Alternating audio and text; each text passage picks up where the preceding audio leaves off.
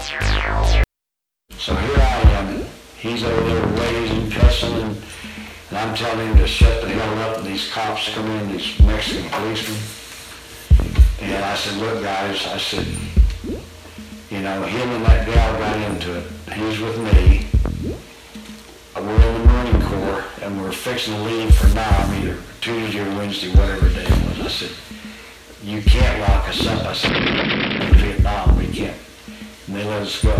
You like that? I said, you dumbass. I said, I can't believe, you know, here we are down here in Mexico, and you're raising hell. Yeah. Well, they're probably like, oh, you want to Vietnam?